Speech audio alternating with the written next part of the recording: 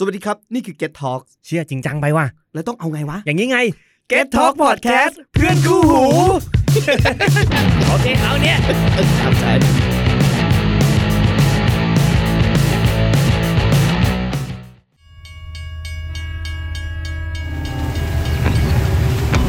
The In Train Podcast ที่จะเล่าเรื่องรถไฟให้คุณอินโดยแฮมมึนมนุษย์ที่ใช้ชีวิตอยู่บนรถไฟมากกว่าบ้าน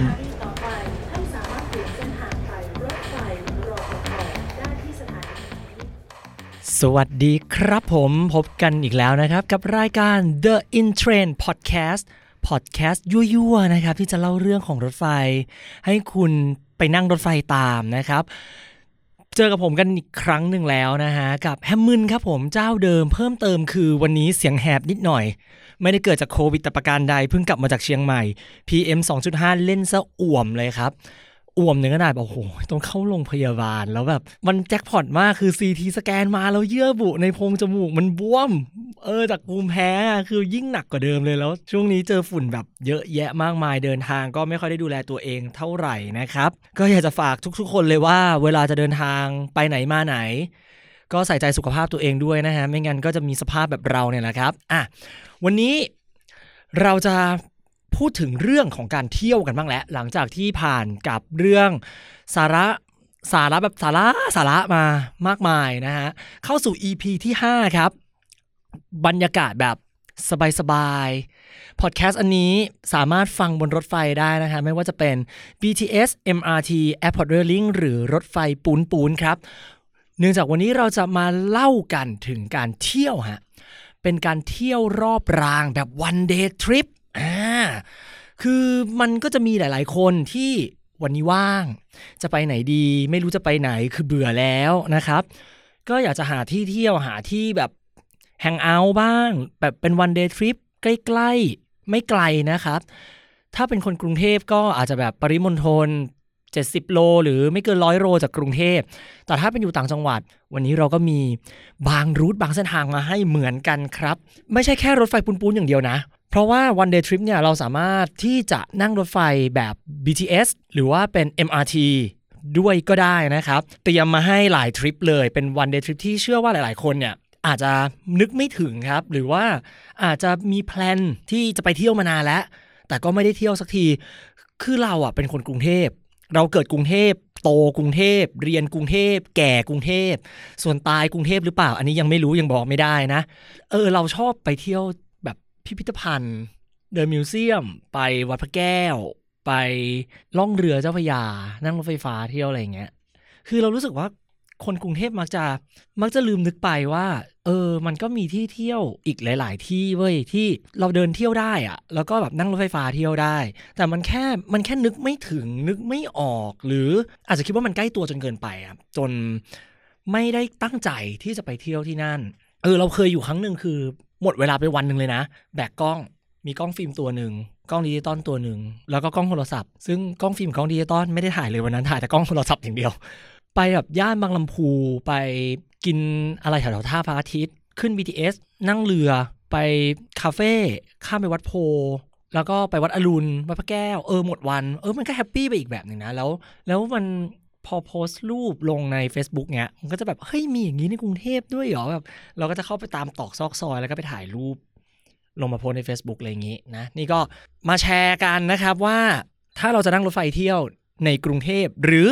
ในต่างจังหวัดแบบ one day trip ไปจังหวัดใกล้เคียงนะครับเราจะมีการเดินทางท่องเที่ยวแบบไหนกันบ้างนะมาเจออันแรกกันก่อนครับเป็นรถไฟฟ้าที่อยู่คู่กับคนกรุงเทพมาอย่างยาวนานเราจะขอเริ่มที่รถไฟฟ้าก่อนนะฮะเพราะว่ามันค่อนข้างเข้าในเมืองได้มากกว่ารถไฟปูนๆนะครับผมที่มันจะค่อนข้างออกนอกเมืองมากกว่าแล้วก็สถานีมันจะอยู่ห่างจากแหล่งท่องเที่ยวพอสมควรอยู่เรามาเริ่มกับรถไฟสายแรกที่มี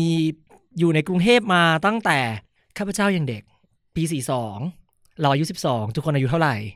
นั่นก็คือรถไฟฟ้าสายสีเขียวหรือ BTS นั่นเองครับ BTS เนี่ยส่วนใหญ่แล้วเวลาเราจะไปเที่ยวเราจะเริ่มต้นที่สถานีสยามดูว่าเราจะไปทางไหนดีคืออย่างน้อยถ้านึกอะไรไม่ออกนะสยามมันยังจะเป็นจุดตั้งต้นได้อาจจะกินข้าวที่สยามก่อนแล้วค่อยไปต่ออะไรอย่างงี้ใช่ไหมขอพูดถึงทางเหนือของกรุงเทพก่อนดีกว่านะครับ ตอนนี้รถไฟฟ้าสายสีเขียวเราอัปเดตมีนาคม 2563 ไปถึงสถานีมหาวิทยาลัยเกษตรศาสตร์นะกรุณา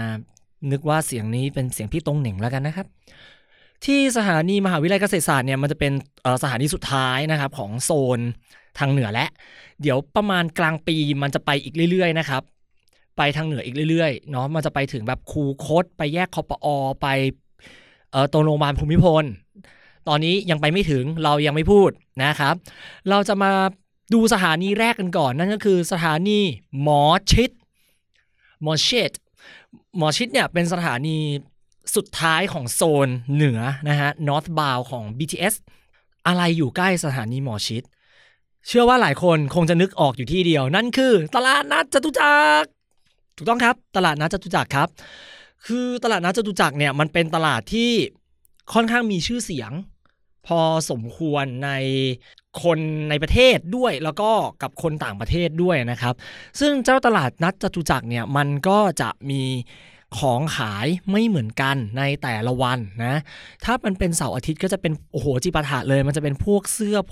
อผ้าอะไรแบบนี้ใช่ปะเครื่องปั้นดินเผาสินค้าหัตถกรรมงานฝีมืออะไรแบบนี้แต่ถ้าสมมุติว่าคุณเป็นคนที่ชอบต้นไม้ต้นไม้เนี่ยถ้าจะไปตลาดนัดจตุจักรนะฮะเราก็นั่ง BTS ไปลงที่สถานีหมอชิตได้เลยแล้วก็เดินย้อนกลับมานิดหนึ่งนะครับแล้วก็ไปที่ตลาดนัดโดยตลาดนัดต้นไม้นะครับจะไม่ได้มีทุกวันจะมีวันทำงานส่วนใหญ่ก็จะเป็นช่วงหลังเราเลิกงานกันนะครับคือตลาดนัดต้นไม้ที่นี่1เลยต้นไม้เยอะ2ราคาค่อนข้างถูกนะครับแต่ว่าถ้าไปวันแรกที่เขาลงขายเนี่ยคือเป็นช่วงหัวค่ำของวันอังคารจะเป็นเวลาที่ต้นไม้ใหม่ๆสดๆเนี่ยจะมาจากสวนครับจะมาที่ตลาดจะเริ่มมาจัดวางวันนี้เราจะได้ของดีแบบเยอะมากครับแต่มันก็จะตามมาด้วยราคาที่ค่อนข้างสูงที่สุดนะเพราะว่ามันก็มีของดีให้เลือกเยอะใช่ไหมแล้วแบบเราเดินตอนเย็นๆหลังเลิกงานมันไม่ร้อนด้วยเดินได้จนถึง5 ทุ่มเลยครับวันอังคารนะแล้วถ้าเป็นวันพุธเนี่ยของมันก็จะเริ่มน้อยลงไปเรื่อยๆแต่ถ้าสมมติว่าเป็นวันพฤหัสบดีวันนี้เป็นวันที่ถ้าอยากจะได้ต้นไม้ดีๆก็ไม่แนะนำเพราะว่าต้นไม้มันจะเหลือน้อยมากนะครับแต่ถ้าอยากได้ต้นไม้ถูกวันพฤหัสเป็นอีกตัวเลือกหนึ่งที่ค่อนข้างน่าสนใจเลยทีเดียวผมเป็นคนชอบแต่งบ้านจะซื้อต้นไม้เข้าบ้านเป็นประจำแล้วก็จะไปตลาดนัดจตุจักรเพื่อซื้อต้นไม้บ่อยๆสงสัยไหมครับว่าทำไมถึงไปบ่อยๆเพราะต้นไม้ที่ซื้อไปก่อนหน้านั้นคือตายชิบหายหมดเลยครับไม่ใช่เพราะว่าต้นไม้เขาไม่ดีนะคุณเพราะว่าผมเป็นคนที่ปลูกต้นไม้ไม่ขึ้นเลยคือต้นกวักมรกตที่ได้ขึ้นชื่อว่าเป็นต้นไม้ที่อึกถึดและทนที่สุดเนี่ยก็ตายมาแล้วด้วยน้ำมือผมแคคตัสก็ตายกระบองเพชรก็ตายคือคนอย่างแฮมมึนไม่ควรปลูกต้นไม้แต่ก็อยากมีต้นไม้ในบ้านนะฟอกอากาศเล็กน้อยถ้าหากว่าจะไปจตุจักรเนี่ยเป็น MRT ก็ได้เหมือนกันถ้า MRT นะต้องไปลงที่สถานีกำแพงเพชรท่องไว้ดีๆนะครับ BTS ลงสถานีหมอชิตแต่ถ้าเป็น MRT สายสีน้ำเงินนะฮะ Blue Lineถ้าลงสถานีสวนจตุจักรเนี่ยมันจะค่อนข้างเดินไกลเพราะว่าตัวสถานีสวนจตุจักรมันอยู่ใต้สวนสาธารณะใต้จตุจักรพาร์คนะครับแต่ถ้าเป็นสถานีกำแพงเพชรเนี่ยมันจะขึ้นในตลาดนัดจตุจักรเลยนะครับมันจะค่อนข้างง่ายกว่าสะดวกกว่าแต่ถ้าซื้อต้นไม้เยอะๆก็ไม่แนะนำให้นั่งรถไฟฟ้ากลับก็ควรที่จะนั่งรถแท็กซี่หรือว่ารถเมล์กลับจะดีกว่านะครับเพราะว่ารถไฟฟ้ามันอาจจะไม่ค่อยสะดวกในการแบกทรัพย์สินสิ่งของที่มีขนาดใหญ่บางคนก็แบบซื้อต้นไปใหญ่ไปเลยไซใบสักหรือไม่ก็แบบว่าลิ้นมังกรว่านงาช้างแล้วว่านงาช้างนี่ก็เป็นต้นไม้ที่ใช้เทียมอาวุธได้ด้วยนะแข็งปักทิ่มทะลุเลยมันน่ะนั่นก็คือสถานีหมอชิตกับ MRT ลืมเลยกำแพงเพชรนะครับแล้วก็ถ้าเป็นวันจันทร์ตลาดนัดจตุจักรปิดนะครับแล้วถ้าเป็นวันศุกร์ก็จะมีตลาดนัดกลางคืนด้วยนะครับผมต่อไปครับสถานีนี้เป็นสถานีที่อยู่ใจกลางการเปลี่ยนระบบขนส่งมวลชนที่ใหญ่ที่สุดในกรุงเทพตั้งแต่อดีตเป็นสถานีที่รถเมล์ผ่านเยอะมากนั่นก็คือสถานีต่อไปอนุสาวรีย์ชัยสมรภูมิ next station Victory Monument สถานีอนุสาวรีย์ชัยนะครับตรงนี้จะมีพระราชวังพญาไทอยู่ใกล้ๆครับไม่ไกลมากถ้าหากว่าเราลง BTS แล้วนะครับให้ไปขึ้นรถเมล์ครับตรงเกาะราชวิถีก็คือหน้าโรงพยาบาลราชวิถีนั่นเองไปอีกประมาณ2ป้ายเอาแบบว่าถึงป้ายโรงพยาบาลเด็กเมื่อไหร่ก็ให้เตรียมตัวนะครับพอลงเสร็จปั๊บก็ข้ามถนนมาเราจะเจอพระราชวังพญาไทอยู่ตรงข้ามเลยนะครับผมพระราชวังพญาไทเนี่ยเป็นพระราชวังที่รัชกาลที่6ประทับแล้วก็ตั้งอยู่บนถนนราชวิถีครับความโดดเด่นของพระราชวังพญาไทคือการที่มันมีตึกอ่ะแบบมันจะเป็นเหมือนหลังคาจะเป็นทรงยอดเหมือนยอดปราสาทอ่ะนะครับอันนั้นเป็นเอกลักษณ์ของเขาเลยที่พระราชวังพญาไทจะมีพระที่นั่งค่อนข้างหลายองค์นะฮะที่จะให้เราได้เดินดูก็สวยๆทั้งนั้นเลยไม่ว่าจะเป็นอาคารเทียบรถพระที่นั่งไวยกูลทเทพยสถานพระที่นั่งพิมานจักรีพระที่นั่งศรีสุทธนิวาสพระที่นั่งเทวราชสภารมพระที่นั่งอุดมวนาภรณ์คือการตั้งชื่อพระที่นั่งก็จะมีความแบบเป็นเอกลักษณ์นิดนึงก็คือจะตั้งชื่อคล้องจองกันไปนะครับก็คือเราจะมีเป็นไกด์นำชมในพระราชวังพญาไทด้วยนะครับส่วนอีกจุดหนึ่งที่ไม่ควรพลาดเลยนั่นก็คือร้านกาแฟนรสิงห์ครับซึ่งร้านกาแฟนรสิงห์นั้นตั้งอยู่ด้านหน้าพระราชวังพญาไทเลยกาแฟอร่อยรสชาติดีครับแนะนำเลยก็คือเป็นมันจะเป็นเหมือนคาราเมลมาคิอาโต้ร้อนนะฮะจะเป็นแบบคาราเมลจะนอนก้นหน่อยแล้วก็จะเป็นนมแล้วก็จะเป็นกาแฟมันจะมีแบบพวกครัมเบิลแอปเปิ้ลอะไรพวกนี้เป็นของว่างก็กินอิ่มเรียบร้อยบรรยากาศดีสวยเหมือนกับเรากำลังนั่งกิน afternoon tea อยู่ในพระราชวังที่ไหนสักที่หนึ่งนะครับนั่นก็คือพระราชวังพญาไทนั่นเองต่อจากพระราชวังพญาไทแล้วเนี่ย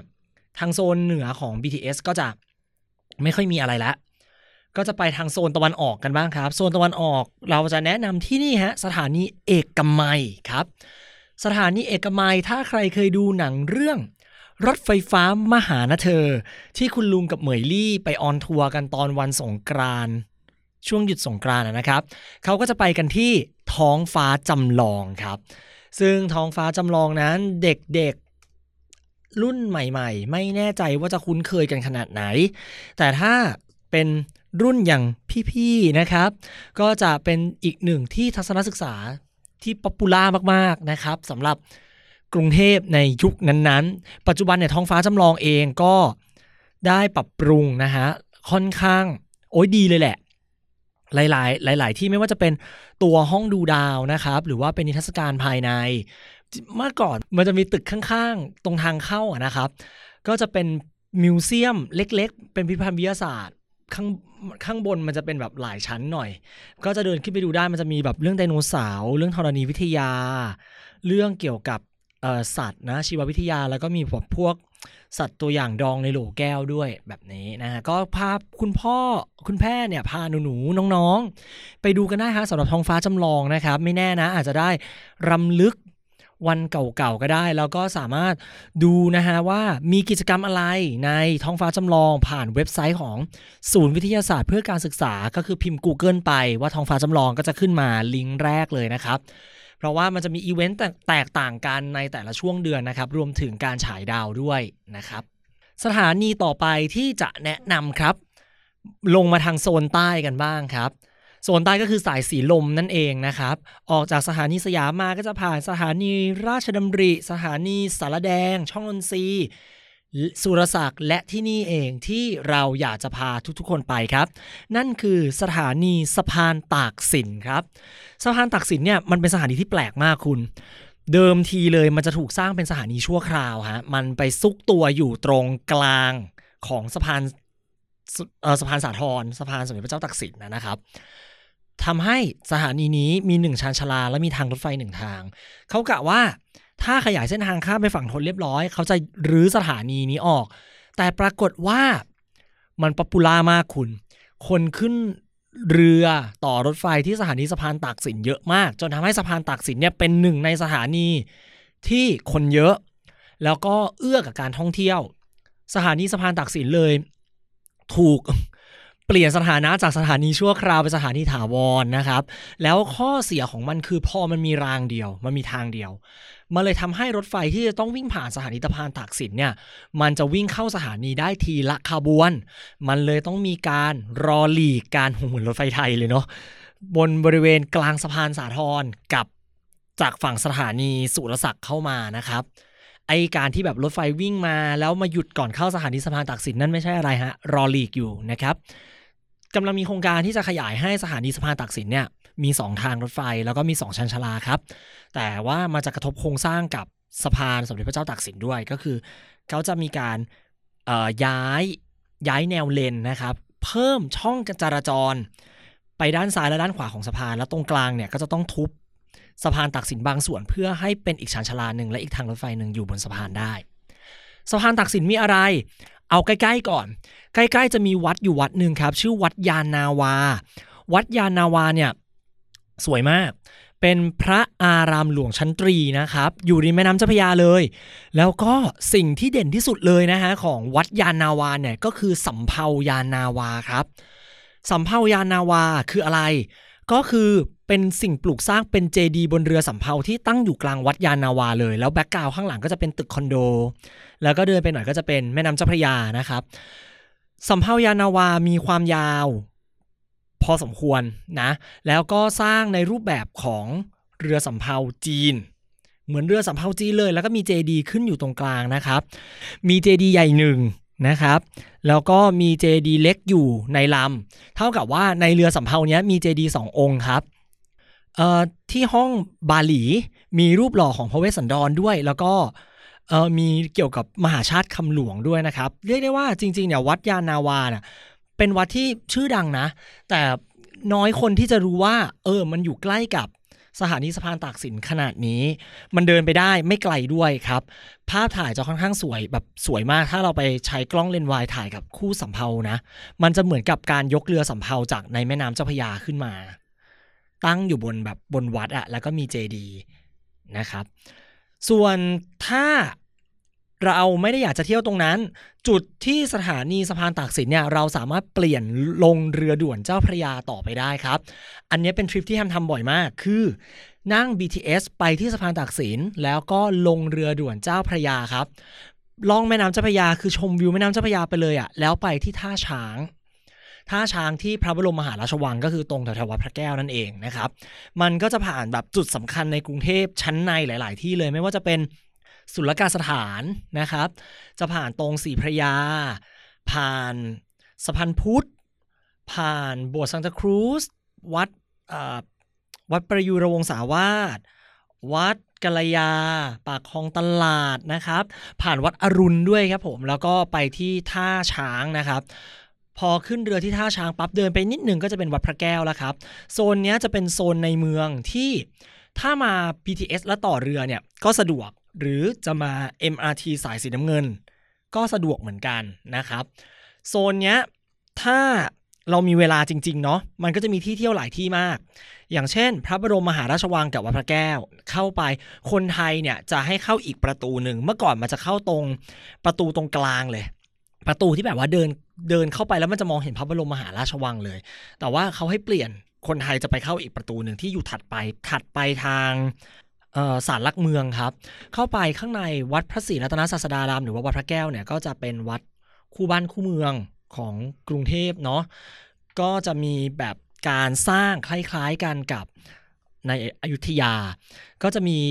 จุดเด่นๆเลยนะจะเป็นเจดีย์สีทององค์ใหญ่นะครับแล้วก็จะมีมณฑปอยู่ข้างๆแล้วก็จะเป็นปราสาทอยู่ข้างๆแบบว่าเป็น3อันที่วางอยู่ติดกันส่วนโบสถ์ของวัดพระแก้วเนี่ยข้างในถ้าเข้าไปเราไหว้พระแก้วมรกตนะครับพระแก้วมรกตนี่ก็มีประวัติอันยาวนานมากเดิมทีก็คือไม่ใช่ของไทยหรอกมาจากเชียงแสนแล้วก็เป็นพระแบบธรรมดา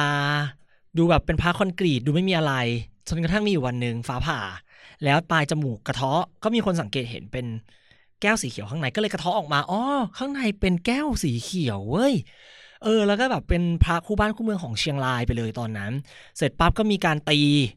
ไปอยู่ลาวเสร็จย้ายจากไปหลวงพระบางแล้วก็ย้ายมาเวียงจันทร์แล้วก็ไปตีจากเวียงจันทร์ลงมากรุงเทพก็มาอยู่กรุงเทพยาวเลยครับหลังจากออนทัวร์ไปทั่วก็กลับมาอยู่ที่กรุงเทพเป็นการถาวรนะครับก็คือวัดที่พระแก้วมรกตเนี่ยไปอยู่ทุกที่เขาตั้งชื่อว่าวัดพระแก้วหมดนะ ที่ลาวผมเพิ่งไปมาอันนั้นเขาจะเรียกว่าหอพระแก้วครับสำหรับจุดที่น่าสนใจของวัดพระแก้วอีกนะก็จะมีบริเวณกำแพงรอบๆครับเป็นกำแพงระเบียงสิไม่ใช่กำแพงเป็นระเบียงคดที่ล้อมบริเวณพระอุโบสถเอาไว้แล้วก็ล้อมเจดีย์มณฑปปราสาทก็จะเป็นการเล่าเรื่องรามเกียรติ์ครับความสนุกที่สุดของการดูจิตรกรรมฝาผนังรามเกียรติ์คือไปเดินดูว่าไอ้ตอนที่เราเคยเรียนมาตั้งแต่สมัยประถมจนถึงมัธยมมันอยู่ตรงไหนบ้างอันแรกเลยก็คือหนุมานอมพระพลานะอันที่สองก็จะเป็นทศกัณฐ์ล้มนะครับ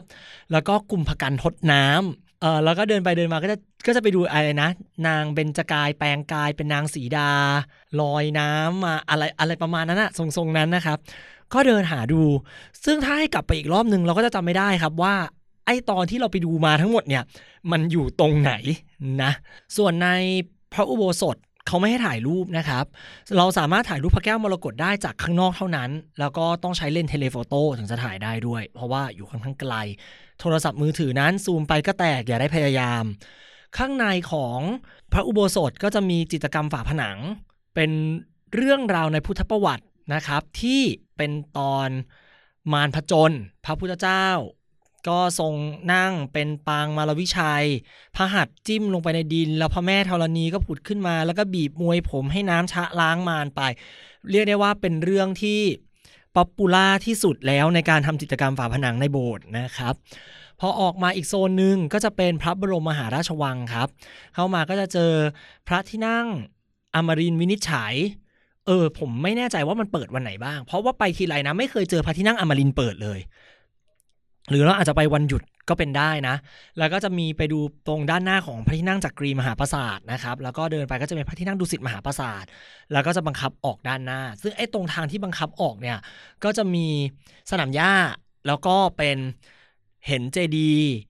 มณฑปแล้วก็ปราสาทอยู่ตรงนั้นก็จะมีรูปร่างเหมือนกับเหรียญบาทในยุครัชกาลที่9ครับผมเราก็จะเรียกกันว่าวัดเหรียญบาทนะครับส่วนพื้นที่ใกล้เคียงฮะก็จะมีวัดโพก็เดินอ้อมไปแต่ถ้าเรามาจากทาง MRT MRT สนามชัยเราจะเจอวัดโพก่อนเดี๋ยวค่อยเล่าในพาร์ทของ MRT เราจะแนะนำอีกที่หนึ่งที่ถ้าเรานั่ง BTS ต่อเรือออกจากวัดพระแก้วแล้วเราจะไปได้นั่นก็คือพิพิธภัณฑ์สถานแห่งชาติพระนครพิพิธภัณฑ์สถานแห่งชาติพระนครเนี่ยให้เราเดินออกมาจากวัดพระแก้วใช่ไหมให้เดินตามถนนเลียบสนามหลวงมานะครับเลยมหาวิทยาลัยธรรมศาสตร์มาจะอยู่ซ้ายมือครับซึ่งพิพิธภัณฑ์สถานแห่งชาติพระนครเดิมเคยเป็นวังหน้ามาก่อนนะครับข้างในก็จะมีการจัดแสดงอะไรหลายๆอย่างเยอะแยะมากมายโดยพระที่นั่งศิวโมกข์พิมานเนี่ยด้านหน้าก็จะเป็นนิทรรศการหมุนเวียนนะครับก่อนหน้านั้นก็จะเป็นจิ๋นซีก่อนหน้าจิ๋นซีก็จะเป็นเหมือนกับรากไทยอารมณ์เข้าไปปั๊บเจอศิลาจารึกอะไรประมาณนั้นนะครับแล้วก็จะมีพระเสียรพระมีของเก่าๆมาจัดแสดงตรงนั้นไลติ้งสวยมากครับผมสามารถถ่ายรูปได้นะครับแล้วก็ส่วนด้านในก็จะมีหมู่พระที่นั่งอีกมีการจัดแสดงเยอะครับไม่ว่าจะเป็นเรื่องเกี่ยวกับผ้านะเป็นเครื่องนุ่งห่มของคนไทยเป็นเรื่องเครื่องดนตรีนะครับเป็นเรื่องของงาช้างอะไรนะเสลี่ยงอะไรประมาณนี้แล้วก็ด้านหน้าก็จะเป็นโรงราชรถครับก็จะเป็นเกี่ยวกับเรื่องงานพระศพนะครับค่าใช้จ่ายถ้าจำไม่ผิดจะอยู่ที่30 บาทนะสามารถถ่ายรูปได้เป็นบางโซนนะครับก็ไปถามกับทางเจ้าหน้าที่ได้ว่าตรงไหนถ่ายได้อะไรถ่ายไม่ได้นะครับผมอีกที่หนึ่งครับที่อยู่ไม่ไกลจากตรงนั้นนะครับแต่ว่าจะต้องนั่งเรือข้ามฟากไปอันนี้จริงๆมันมาจากทางสถานีรถไฟ MRT บางขุนนนท์ก็ได้หรือว่าถ้าเราอยู่ตรงพิพิธภัณฑ์สถานแห่งชาติพระนครแล้วเราก็ไปได้เช่นเดียวกันนั่นก็คือพิพิธภัณฑ์ศิริราชพิมุขสถานนะครับอยู่ตรงข้ามกับมหาวิทยาลัยธรรมศาสตร์เลยวิธีการเดินทางก็คือนั่งเรือจากท่าพระจันทร์ข้ามไปที่ท่ารถไฟครับตรงนั้นก็จะเป็นสถานีรถไฟธนบุรีเก่าอันนี้เราอยากที่จะ recommend มากๆเพราะว่ามันเกี่ยวกับรถไฟนะคือศิริราชพิมุขสถานเนี่ยก่อนเดิมเลยมันคือสถานีรถไฟธนบุรีนะแล้วสถานีรถไฟธนบุรีเนี่ยก็อยู่ติดแม่น้ำเจ้าพระยาต่อมา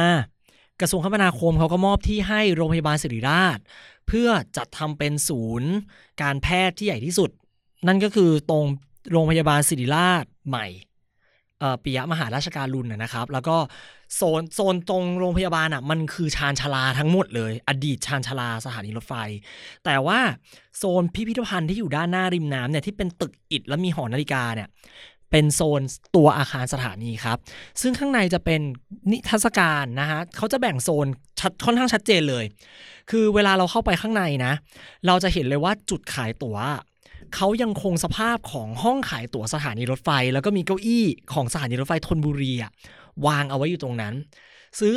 ตั๋วอะไรเหมือนซื้อตั๋วรถไฟเลยแล้วรูปตั๋วเข้าพิพิธภัณฑ์มันคือหน้าตาเหมือนตั๋วรถไฟแค่ทำให้มันใหญ่ขึ้นเสร็จปั๊บออกมาก็เดินเข้าไปที่ห้องแรกเป็นห้องแรกเลยเนี่ยจะเป็นการจำลองห้องเลคเชอร์ของคณะแพทย์เข้ามานะครับก็จะมีการเล่าเรื่องนิดนึงว่าที่มาของศิริราชพยาบาลคืออะไรจากนั้นออกมาก็จะเป็นเรื่องเกี่ยวกับฝั่งธนบุรีครับก็ว่าจะเป็นทางของโซนพระเจ้าตากเป็นราชนิกูลแล้วก็เป็นอะไรก็ตามเกี่ยวกับเรื่องของฝั่งธนบุรีห้องต่อไปอันเนี้ยเป็นห้องที่เกี่ยวข้องกับรถไฟโดยตรงครับนั่นก็คือห้องคมนาคมบรรหารเข้าไปข้างในมันจะเป็นเหมือนเธียเตอร์และมันจะมีรางรถไฟวางอยู่ตรงนั้นแล้วมีอะคริลิกครอบทับซึ่งอันนั้นคือรางรถไฟของจริงของสถานีรถไฟธนบุรีห้องนี้จะเป็นการฉายภาพยนตร์4มิติที่เราไปล่าสุดจะเป็นเรื่องเกี่ยวกับในหลวงรัชกาลที่9แต่ว่านิทรรศการจริงๆของเขาเลยนะครับจะเป็นเรื่องเกี่ยวกับสถานีรถไฟธนบุรีเปิดมาปั๊บเราอินมากกับฉากแรกเลยนะเขาพูดถึงการขึ้นรถไฟที่สถานีรถไฟธนบุรีแล้วก็มีเสียงหวูดรถไฟแล้วก็บอกว่าเนี่ยรถไฟขบวนสุดท้ายที่ออกจากสถานีธนบุรีในคืนนั้นคือรถธรรมดาขบวน253จากธนบุรีปลายทางหลังสวนและเมื่อรถไฟขบวนนี้ออกจากสถานีธนบุรีสถานีธนบุรีก็ได้ยุติบทบาทของการเป็นสถานีรถไฟตั้งแต่คืนนั้นเป็นต้นมาโอ้ยน้ำตาซึมเลยคือเราอินกับรถไฟเนาะเราก็เลยรู้สึกว่ามันเป็นอะไรที่ค่อนข้างอิมแพคแล้วก็สร้างความสะเทือนใจให้กับเราพอสมควรพอสถานีธนบุรีเขายกเลิกไปเนี่ยมันก็มีสถานีอีกสถานีนึงใกล้ๆตรงนั้นเดี๋ยวจะบอกว่าตรงนั้นมันมีอะไรให้เที่ยวนะครับพอออกจากห้องคมนาคมบรรหารมาก็จะเป็นด้านชั้น2ก็จะจำลองเกี่ยวกับเรื่องทางการแพทย์ครับแล้วเดินออกไปด้านนอกตรงโซนนั้นริมคลองบางกอกน้อยมันจะเป็นเหมือนโกดังเก่าๆโกดังนั้นมันเคยเป็นที่ทำการรับส่งสินค้าของสถานีรถไฟธนบุรีมาก่อนตัวอาคารภายนอกคงแบบเดิมเอาไว้ทุกอย่างเลยแต่ว่าข้างในเป็นการจัดแสดงเกี่ยวกับเรื่องวัฒนธรรมชีวิตประจำวันวิถีชีวิตของชาวฝั่งธนนะครับแล้วก็มีเรือซึ่งเรือนี้ถูกขุดค้นพบใต้สถานีรถไฟธนบุรีตอนที่กำลังจะสร้างโรงพยาบาลนั่นแหละเป็นเรือที่เขาคาดว่าเป็นเรือสินค้าในสมัยรัชกาลที่3แล้วก็จมอยู่ตรงนั้นแล้วก็วันคืนผ่านไปตะกอนมันก็ถมใช่ไหมล่ะแล้วก็ไปขุดเจอนะครับพอออกจากศิริราชพิมุขสถานที่สุดท้าย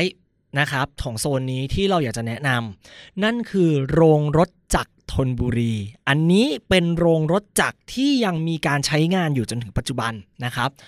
มันจะห่างจากสถานีรถไฟธนบุรีเก่าหรือเจ้าศิริราชพิมุขสถานเนี่ยไปประมาณนึงแนะนำว่าให้นั่ง2แถวครับไปลงที่สถานีรถไฟธนบุรีปัจจุบันแล้วก็เดินตามทางเข้าไปสังเกตง่ายๆจะมีแท้งน้ำขนาดใหญ่อยู่เขียนว่าโรงรถจักรธนบุรีที่นี่ขออย่างหนึ่งเวลาเข้าไปนะครับจะต้องแจ้งกับเจ้าหน้าที่ด้วยว่าเราจะเข้ามาที่นี่แล้วก็ต้องระมัดระวังอันตรายที่จะเกิดขึ้นจากรถไฟพวกหัวรถจักรที่ยังมีการถอยเข้าถอยออกทำไมเราถึงแนะนำให้มาที่นี่ทั้งที่มันยังมีการใช้งานอยู่เพราะว่าโรงรถจักรธนบุรี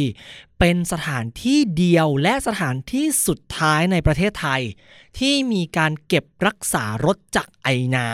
ำซึ่งรถจักรไอน้ำเนี่ยในสมัยก่อนเป็นกำลังหลักเลยนะของรถไฟที่จะต้องใช้ลากจูงรถโดยสารและรถสินค้าไปทั่วประเทศพอเริ่มมีการใช้งานของรถจักรดีเซลขึ้นมารถจักรไอน้ำก็เริ่มยุติการใช้งานเริ่มจากสายเหนือสายตะวันออกก่อนนะครับเอารถจักรดีเซลไปแทนแล้วก็เริ่มเลิกสายอีสานสายใต้เนี่ยเลิกเป็นสายสุดท้ายสิ้นสุดท้ายเลยอยู่ที่ประมาณ2517แล้วก็เก็บรถจักรไอน้ำส่วนหนึ่งนะครับเอาไว้เป็นรถสำรองรถฉุกเฉินรถงานรถช่วยอันตรายหรือว่ารถสินค้าอะไรแบบนี้จนกระทั่ง หมดเลยไม่เหลือเลยนะครับแต่ว่าการรถไฟเนี่ยเก็บเอาไว้5คันเป็นรถจักรไอ้น้ำแบบมิกาโด1คันคือคำว่าแบบมิกาโดแบบแปซิฟิกแบบโมกุลเนี่ยมันคือลักษณะการจัดวางล้อมันจะมีล้อประเภทที่ไม่ต้องใช้การขับเคลื่อนเขาเรียกว่าล้อนำกับล้อตามมันจะมีหน้าที่เอาไว้พยุงน้ำหนักเฉยๆจะเป็นล้อเล็กๆที่อยู่ในรถจักรนี่แหละส่วนไอ้ล้อที่มันมีคันชักเนี่ยเขาเรียกว่าล้อกำลังนะครับแล้วรถจักรแต่ละแบบล้อมันก็จะไม่เหมือนกันนะเดี๋ยวเรื่องรถจักรไอ้น้ำเราจะขอเก็บเอาไว้เล่าใน EP ถัดไปเพราะว่าเรื่องนี้เป็นเรื่องที่ค่อนข้างน่าสนใจมากเนื่องจากใน Southeast Asia ก็มีบางประเทศที่ยังใช้งานรถจักรไอ้น้ำอยู่เช่นพม่ากัมพูชาแต่ในบางประเทศก็ถูกเก็บเอาไว้อนุรักษ์เป็นพวกรถสำหรับการท่องเที่ยวนะครับอย่างเช่นประเทศไทยเนี่ยประเทศไทยคือไม่ได้ใช้ในเชิงพาณิชย์นะแต่ว่าใช้ในการท่องเที่ยวแต่ถ้าเป็นมาเลเซียคือไม่เหลือแล้วสิงคโปร์ไม่มีแล้วเวียดนามไม่มีแล้วนะครับแต่ในขณะที่หลายๆประเทศเช่นทางฝั่งยุโรปอังกฤษเองฝรั่งเศสเองหรือว่าทางเอเชียเช่นไต้หวันหรือญี่ปุ่นก็มีการเก็บรถจักรไอ้น้ำเอาไว้สำหรับการท่องเที่ยวด้วยอันนี้เดี๋ยวขออนุญาตเล่าใน EP ถัดไปดีกว่าเพราะว่าเรื่องนี้เป็นเรื่องที่เราอินมากๆอีกเรื่องหนึ่งเพราะว่ารถจักรไอ้น้ำเนี่ยมันเป็นเหมือนรากเหง้าของรถไฟนะครับซึ่งลงรถจักรธนบุรีเนี่ยเขาก็เก็บรถจักรไอ้น้ำ5คันสุดท้ายของไทยเอาไว้มันก็จะเป็นมิกาโด1คันแบบแปซิฟิก2คันแล้วก็แบบ456โมกุลอีก2คันโดยรถจักรไอ้น้ำเหล่านี้จะใช้สำหรับวันพิเศษเท่านั้นหรือเอาไว้ใช้สำหรับการเข้าฉากถ่ายทำภาพยนตร์เท่านั้นคนชอบรถไฟจะเรียกรถจักรไอ้น้ำว่าคุณทวดเราจะไปเยี่ยมคุณทวดกันเป็นประจำแต่วันที่ดีที่สุดที่จะไปเยี่ยมคุณทวดคือวันก่อนหน้าที่จะเอาคุณทวดรถจักรไอ้น้ำออกไปวิ่งในเทศกาลสำคัญก็จะเป็นเทศกาลสำคัญที่ว่าเนี่ยมันจะเป็นอีเวนต์นะใน1ปีจะมี6ครั้งก็จะมีวันเกิดรถไฟวันเฉลิมพระราชินีวันเฉลิมในหลวงวันปิยะวันพ่อวันแม่นะครับซึ่งวันเนี้ยที่เราบอกไป6วันจะเป็นการวิ่งจริงออกไปต่างจังหวัดแต่ก่อนหน้านั้น1วันอย่างเช่นวิ่ง5ธันวา4ธันวาเขาจะเป็นวันที่เอารถจักรไอ้น้ำเนี่ยออกมาเตรียมออกมาขัดออกมาดูระบบครั้งสุดท้ายก่อนที่จะออกไปวิ่งในวันถัดไปซึ่งวันนี้จะเป็นวันที่เราได้เห็นและได้สัมผัสและได้อยู่กับรถจักรไอ้น้ำแบบ Exclusive จริงๆนะครับนี่ก็เป็นอีกโซนหนึ่งนะฮะที่น่าไปเที่ยวได้แบบ one day trip นะครับพ้นกันไปแล้วกับรถไฟฟ้า BTS หรือสายสีเขียวต่อไปเป็นสายสีน้ำเงิน Blue Line สายนี้นั่งเป็นวงกลมได้นะครับรถไฟมันวิ่งลักษณะเป็นเหมือนรูปตัวคิวนะก็จะเริ่มจากสถานีหลัก2นะครับวิ่งผ่านสถานีท่าพระแล้วก็วิ่งไปทางหัวลำโพงสีลมสุขุมวิทพระราม9รัชดาภิเษกไปสวนจตุจักรบางซื่อนะฮะข้ามแม่น้ำเจ้าพระยาที่บางโพแล้วก็ผ่านทางบางขุนนนท์แล้ววกกลับมาที่ท่าพระอีกรอบถ้าใครจะนั่งเส้นนี้ก็จะต้องดูแผนที่เต็มๆกันนิดนึงนะครับเพราะว่าบางทีเนี่ยเราอยู่ตรงฝั่งธนอยู่แล้วอย่างเช่นเราอยู่สิรินธรเราจะไปหลัก2เราก็สามารถย้อนมาทางท่าพระเปลี่ยนรถแล้ววิ่งไปทางหลัก2มันจะใกล้กว่าการที่เรานั่งรถที่มันไปทางหลัก2แล้ววิ่งอ้อมกรุงเทพนะครับก็เอาไว้เป็นอีกเทคนิคนึงนะที่เราจะใช้เดินทางกับสายสีน้ำเงินได้ว่าจะเร็วหรือไม่เร็วจะอ้อมเมืองหรือจะใช้เป็นช็อตคัทนะครับสำหรับรถไฟฟ้าสายสีน้ำเงินมันมีความพิเศษกว่า BTS อย่างหนึ่งคือมันมีโซนที่มันวิ่งเข้าดาวน์ทาวน์โดยตรงเลยแล้วก็เป็นจุดที่มีแหล่งท่องเที่ยวเยอะมากๆนะครับถ้าไม่ใช่โซนดาวน์ทาวน์มันก็จะมีสถานีสวนจตุจักรนะครับกับสถานีกำแพงเพชรที่มันจะเที่ยวตลาดนัดจตุจักรได้ในวันเสาร์อาทิตย์หรือว่าวันธรรมดานะครับแต่ถ้าเป็นโซนดาวน์ทาวน์เนี่ยก็จะมีแรกเลยขอเริ่มเลยนะฮะที่สถานี3ย่านสถานี3ย่านมีอะไรอันนี้อาจจะเหมาะกับคนที่ไม่กลัวสัตว์ครับ3ย่านจะมีสถานเสาวภาครับก็คือสวนงูนั่นเองนะครับถ้าเราออกจากสถานี3ย่านมาแล้วให้ใช้ทางออกฝั่งจามจุรีสแควร์แล้วก็เดินย้อนไปทางสถานเสาวภาครับไปดูการจัดแสดงงูของสวนงูครับซึ่งสถานเสาวภาเนี่ยก็เป็นส่วนหนึ่งของกลุ่มอาคารสภากาชาดไทยนะครับซึ่งก่อตั้งมาเพราะว่ามีการระบาดของโรคพิษสุนัขบ้าในช่วงรัชกาลที่5ครับแล้วก็ชื่อสถานเสาวภานั้นถูกตั้งจากพระนามของสมเด็จพระบรมราชินีนาถ พระองค์แรกของประเทศไทยเลยก็คือพระนางเจ้าสวภาผ่องศรีครับในโซนสวนงูนั้นนะครับก็จะมี2ส่วนครับส่วนแรกก็คือการจัดแสดงกลางแจ้งมันจะมีกรงงูต่างๆที่ตั้งอยู่เอาไว้แล้วก็จะมีบ่องูครับแล้วจะมีเวลานะครับที่เขาเอางูมาจัดแสดงด้วยเช่นการจัดแสดงรีดพิษงูจงอางรีดพิษงูเห่ามีการสอนด้วยนะครับว่าถ้าหากว่าเราเจองูเนี่ยเราจะต้องทำยังไงกับมันคือวิ่งหนีเลยหรือเปล่าเอาวิ่งหนีได้ไหมหรือว่าถ้าโดนงูกัดแล้วต้องทำยังไงวิธีการแยกงูนะครับว่างูอันไหนมีพิษงูอันไหนไม่มีพิษคือเฮ้ยมันดีมากๆคือเราอ่ะเคยงูเข้าบ้านเว้ยแล้วเราก็ไม่รู้ว่ามันคืองูอะไรก็ตีตายปรากฏมันไม่ใช่งูพิษมันเป็นงูที่มีประโยชน์กับระบบนิเวศมากๆด้วยมันก็รู้สึกบาปในใจเนาะรู้สึกผิดในใจคือสวนงูเนี่ยค่อนข้างที่จะน้อยคนที่จะเข้าไปดูครับถ้าไปในวันธรรมดาก็คือจะเปิดตามเวลาราชการแต่ถ้าไปวันเสาร์เนี่ยจะเปิดแค่ประมาณบ่ายโมงเท่านั้นนะครับก็ต้องเช็คเวลาอะไรดีๆหน่อยส่วนที่2ครับจะเป็นโซนการจัดแสดงในร่มนะครับเป็นห้องเป็นในตึกเลยอันเนี้ยมันจะแอบมีโซนที่ขนลุกนิดนึงชั้นล่างมันจะเป็นตู้ใส่งูเหมือนในเขาดินแหละมันก็จะมีงูเห่างูจงอางงูเขียวงูเหลือมอนาคอนดางูหลามคือมีครบเลยนะครับแยกเป็นตู้เอาไว้ซึ่งเราคิดว่างูที่อยู่ในตู้เนี่ยเขาน่าจะมองไม่เห็นเราเพราะถ้าเขาเห็นเราเขาก็จะตื่นแบบตื่นตัวตื่นเต้นอะไรเงี้ยเพราะว่าเราสังเกตว่าเราไปจ้องตากับงูจงอางคืออยู่ใกล้งูจงอางตัวนั้นมากห่างกันแค่กระจกภาวนาอย่าเหมือนแฮร์รี่พอตเตอร์นะคือกระจกอย่าหายนะถ้าหายคือชิบหายนะคือน้องงูอ่ะเขานอนอยู่เฉยๆเขาไม่นิ่งไม่ไหวติงไม่มีเอฟเฟกต์อะไรกับเราเลยสงสัยว่าเขาคงมองไม่เห็นเราเพราะว่าในตู้มันสว่างแต่ว่าข้างนอกมันมืดนะครับเดินดูหมดปั๊บขึ้นชั้น2มันก็จะเป็นลักษณะของด้านกายวิภาคแล้วก็จะเล่าประวัติว่างูเนี่ยมันมีต้นกำเนิดมาจากอะไรตั้งแต่สมัยยุคโบราณกาลแล้วก็จะมีลักษณะของโครงกระดูกอันเนี้ยส่วนตัวเราขนลุกเพราะเราเป็นคนกลัวตะขาบแล้วโครงกระดูกงูแม่งเหมือนตะขาบมากก็กั้นใจดูเนาะแล้วก็จะมีแบบการให้เราดูว่าในกายวิภาคของงูเนี่ยมันเป็นยังไงบ้างอวัยวะภายในมันเป็นอะไรอันเนี้ยเราชอบคือกลัวไหมก็แอบกลัวนิดนึงแอบแยะนิดนึงแต่พอดูไปดูมามันได้คำตอบว่าอาหารที่งูแต่ละอย่างมันกินเข้าไปคือแบบมันกินหนูเข้าไปเงี้ยมันจะไปพักตรงกระเพาะตรงไหนตรงนี้เป็นลำไส้นะตรงนี้เป็นตับนะตรงนี้มันขี้ออกมานะแบบเนี้ยคือมันทำให้เรารู้จักงูมากขึ้นนะครับแล้วก็ไม่กลัวงูมากขึ้นแต่สิ่งหนึ่งที่สหสวภานั้นไม่สามารถให้เราได้เลยไม่ทุกครั้งที่เข้าไปคือกลับมาปั๊บเราจะลืมว่างูเหลือมกับงูหลามมันต่างกันยังไงทุกครั้งพอไปดูในพจนานุกรมงูเหลือมคืองูขนาดใหญ่ที่คล้ายงูหลามพอกูไปเปิดดูงูหลามเป็นงูขนาดใหญ่ที่คล้ายงูเหลือมชิบหายแล้วกูจะแยกกันยังไงวะเนี่ยถ้าไม่ดูรูปคือจบนะสถานีต่อไปสถานีหัวลำโพงอันนี้แนะนำ2ที่ครับ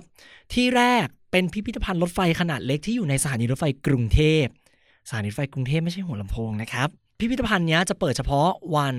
อังคารถึงวันเสาร์นะครับข้างในก็จะเป็นการจัดแสดงของใช้เล็กๆน้อยๆที่ใช้ในกิจการรถไฟอย่างเช่นจานเครื่องใช้เซรามิกเครื่องใช้ทองเหลืองที่ใช้ในโรงแรมรถไฟกับตู้เสบียงเครื่องตราทางสะดวกตั๋วรถไฟรุ่นเก่าห่วงทางสะดวกนะครับตะเกียงที่ใช้แทนธงแล้วก็ขึ้นไปชั้น2ก็จะมีเก้าอี้ของรัชกาลที่6ที่ทอดพระเนตรกอล์ฟนะครับมีเป็นเนมเพลทของรถจักรที่แบบหาดูได้ยากอะไรประมาณนี้เข้าฟรีครับผมจะมีแค่2ชั้นเท่านั้นเป็นชั้นเล็กๆครับเป็นพิพิธภัณฑ์เล็กๆเป็นชั้นลอยเล็กๆแล้วก็ชั้นล่างแล้วก็มีของที่ระลึกขายอย่างหนึ่งที่ทุกคนไปเราต้องซื้อนั่นก็คือตั๋วรถไฟรุ่นเก่าที่มันเป็นกระดาษการ์ดแข็งๆนะครับส่วนอีกที่นึงอาจจะต้องเดินไกลหน่อยนั่นก็คือวัดไตรมิตรครับซึ่งวัดไตรมิตรเนี่ยก็จะเป็นอีกวัดหนึ่งที่ค่อนข้างสำคัญพอสมควรแล้วก็มีมิวเซียมด้วยนะเป็นมิวเซียมของวัดไตรมิตรเองกับมิวเซียมเกี่ยวกับเยาวราชนะครับที่อยู่บนเจดีย์ทองอันนี้เข้าไปชมได้แล้วก็รู้สึกว่าจะมีค่าใช้จ่ายอันนี้ต้องขอโทษด้วยจำไม่ได้เพราะตอนนั้นเราใช้ Muse Pass เข้าไปนะครับโดยสิ่งที่โดดเด่นของวัดไตรมิตรเนี่ยก็คือเป็นหลวงพ่อโตวัดไตรมิตรนะครับก็กราบไหว้ขอพรครับผมแล้วก็จะมีเจดีย์ทองอย่างที่ผมได้ว่าไว้ว่า นอกจากความสวยงามแล้วก็จะมีเป็นมิวเซียมอยู่ด้านในด้วยสถานีต่อไปครับเป็นสถานีน้องใหม่ฮะสถานีวัดมังกรสถานีวัดมังกรจะอยู่ตรงวัดมังกรกมลวาดเลยก็ไปแก้ปีชงกันบ่อยๆกันที่นั่นเนาะก็คือวัดเล่งเนยยี่นะครับไม่ไกลจากวัดเล่งเนยยี่เราก็เดินเข้าไปทางเยาวราชได้ไปหาของกินนะครับจะไม่ว่าจะเป็นทางแถวแบบทรงวาดหรืออะไรแบบนี้มันก็คือไชน่าทาวน์นั่นแหละนะโซนนั้นหมดเลยส่วนสถานีวัดมังกรเนี่ยจุดที่น่าสนใจข้างล่างมันจะมีอยู่4สถานีที่เขาทำมาสวยๆเลยนะเน้นเป็นแบบว่าสถานีเด่นในดาวน์ทาวน์ที่มาถึงต้องไปถ่ายรูปมันจะมีวัดมังกร3 ยอดสนามชัยแล้วก็อิสรภาพนะครับสถานีวัดมังกรเนี่ยจุดที่อยากจะให้ไปถ่ายรูปนะครับก็คือพอเราขึ้นจากชานชาลามาปั๊บก่อนที่เราจะออกไปด้านนอกเนี่ยมันจะมีเป็นเหมือนกระเบื้องจีนนะครับทำเป็นรูปแล้วก็แปะไว้บนผนังแล้วก็พอออกมาปั๊บทางออกเดียวกับวัดมังกรบันไดเลื่อนให้มองข้างบนมันจะมีสถาปัตยกรรมที่เขาทำเรียนแบบท้องมังกรเหมือนกับเราเนี่ยได้ลอดใต้ท้องมังกรเพื่อความเป็นสิริมงคลนะครับนั่นก็คือสถานีวัดมังกรครับต่อไปสถานี3 ยอดครับสถานี3 ยอดอันเนี้ยในสถานีมันไม่ค่อยมีอะไรมันจะออกมาข้างนอกซะมากกว่าที่แบบน่าสนใจเนาะคือสถานี3 ยอดเดิมเลยตั้งชื่อว่าสถานีวังบูรพาแล้วก็เปลี่ยนชื่อเป็นสถานี3 ยอดนะครับตามแยก3 ยอดที่อยู่ตรงนั้นโดยสถานี3 ยอดเนี่ยในอนาคตจะเชื่อมต่อกับสายสีม่วงได้ด้วยนะครับโดยด้านนอกของสถานี3 ยอดจะทำเรียนแบบตึกเก่าในโซนนั้นทั้งหมดเลยในโซนแถว3 ยอดนะครับแล้วก็ด้านหน้าออกมาปั๊บหันหลังกลับไปชื่อสถานี3 ยอดเป็นตัวหนังสือลอยครับเป็นตัวหนังสือนีออนเรียนแบบศาลาเฉลิมกรุงอันนี้ก็จะเป็นอีกจุดหนึ่งที่คนส่วนใหญ่จะมาถ่ายรูปกันนะฮะมันค่อนข้างสวยเลยแหละแล้วก็ไม่มีสายไฟรกรุงรังให้เราต้องปวดหัวแล้วก็ Photoshop กันด้วยครับใกล้ๆตรงนั้นก็จะเป็นดีโอสยามนะครับแล้วก็เดินดูในย่านเมืองเก่าบริเวณแถวย่าน3 ยอดกับวังบูรพาแต่ว่าสถานีไฮไลท์จริงๆเนี่ยต่อไปเลยก็จะเป็นสถานีสนามชัยครับสถานีสนามชัยนอกจากจะเป็นสถานีที่อยู่ค่อนข้างลึกที่สุดแล้วณตอนนี้ด้วยนะครับก็ยังเป็นอีกหนึ่งสถานีครับที่มีลักษณะสถาปัตยกรรมตกแต่งที่สวยงามออกแบบภายในได้สวยงามมากก็คือชั้นของชั้นโซนสถานีที่ไม่ใช่ชานชาลาเนี่ยออกแบบเป็นท้องพระโรงนะครับทำรูปแบบเป็นท้องพระโรงเลยฝ้าเพดานเป็นสีแดงเสาเนี่ยมีหัวเสาเป็นสีทองแล้วก็ทำเรียนแบบคล้ายๆกับท้องพระโรงในยุครัตนโกสินทร์นะครับก็คือมันถูกสร้างในโซนอนุรักษ์นั่นเองทำไมถึงต้องทำเป็นแบบนี้นั่นเพราะว่าจุดนี้นะฮะเป็นจุดที่อยู่ใกล้ดาวน์ทาวน์และก็ใกล้เมืองชั้นในมากที่สุดครับโดยสถานีสนามชัยนั้นเมื่อออกมาจะพบกับมิวเซียมสยามเราเที่ยวมิวเซียมสยามได้ค่าเข้า100 เดียวมีมิวส์พาสก็เข้าได้เลยนะครับมีนิทรรศการทั้งถาวรและหมุนเวียนนิทรรศการถาวรตอนนี้ก็คือเรื่องถอดรหัสไทยนะส่วนนิทรรศการหมุนเวียนล่าสุดที่ผมไปเนี่ยก็จะเป็นย่านทั้ง3 ย่านอย่างอะไรนะพาหุรัตน์วังบูรพาแล้วก็เยาวราชอะไรประมาณนั้นนะคือไปมาล่าสุดมันก็ค่อนข้างนานแล้วนะครับแล้วถ้าออกมาจากสถานีสนามชัยเนี่ยเราก็สามารถเดินทางฝั่งด้านหลังเดินด้านหลังไปก็จะเป็นออกไปท่าเตียนก็จะมีพวกร้านอาหารตามท่าเตียนต่างๆที่แบบโอ้โหแบบขึ้นชื่อลือชาแล้วว่า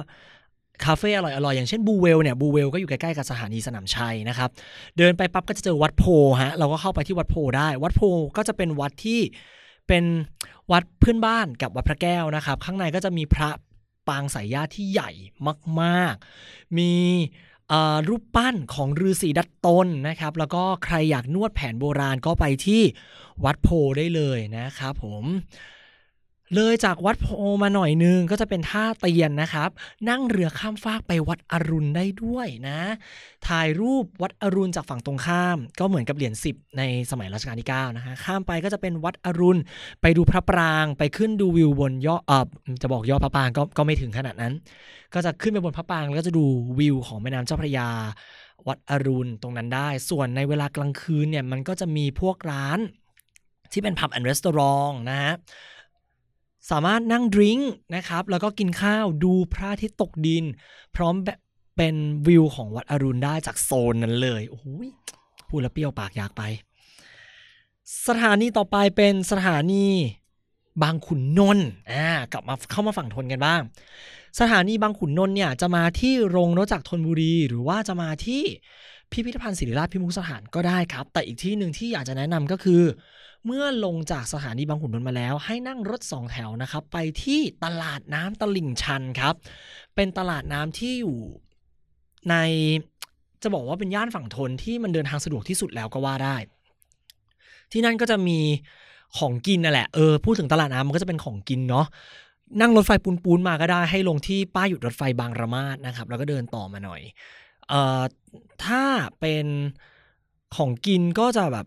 ทั่วๆไปไม่ได้มีอะไรเด่นมากเราว่ามันเหมาะกับการแวะพักกินข้าวระหว่างเที่ยวมากกว่านะครับ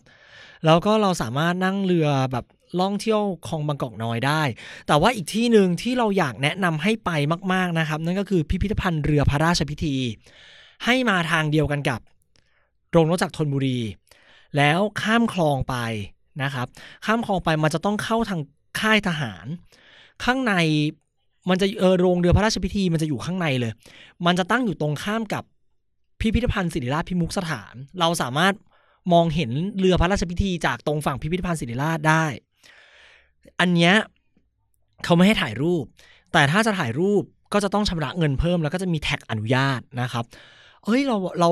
ราเพิ่งเคยไปแค่ครั้งเดียวแล้วเรารู้สึกว่าว่ะพอมาดูเรือพระราชพิธีใกล้ๆอ่ะเฮ้ยคือแบบมันสวยอ่ะมันวิจิตรมากแล้วมันคือจะบอกว่ามันเป็นศิลปะชั้นสูงเลยก็ว่าได้นะอยากให้ไปจริงๆเรายิ่งล่าสุดเนี่ยเพิ่งจะมีกระบวนพยุหญาตราทางชลมารถ้าเข้าไปดูตอนนี้เราจะยังรู้สึกว่าภาพแฟลชแบ็กอ่ะมันยังชัดเจนกว่าตอนที่เราไปเพราะตอนที่เราไปตอนนั้นคือมันเว้นจากขบวนพยุหญาตราทางชลมารคือแบบเป็นหลัก10 ปีอะครับก็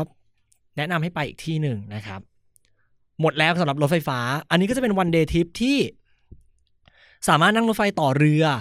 ต่อขนส่งมวลชนอื่นๆอย่างเช่นรถ2แถวรถเมล์อะไรอย่างนี้ไปได้นะครับผมก็หมดแล้วนะครับสำหรับรถไฟฟ้าในกรุงเทพถ้าเป็นการเดินทางด้วยรถไฟเนี่ยเรื่องท่องเที่ยววันเดย์ทริปไปต่างจังหวัดมันจะมีค่อนข้างเยอะอันนี้เราจะขอยกยอดไปสำหรับ EP ต่อไปเลยดีกว่า EP ต่อไปนะเราจะพูดถึงเรื่องการนั่งรถไฟแบบวันเดย์ทริปเป็นรถไฟปูนๆเลยอันเนี้ยมันจะค่อนข้างเยอะนะครับแล้วก็เราจะเล่าถึงเรื่องของสถานที่ท่องเที่ยวรวมถึงเรื่องเกี่ยวกับ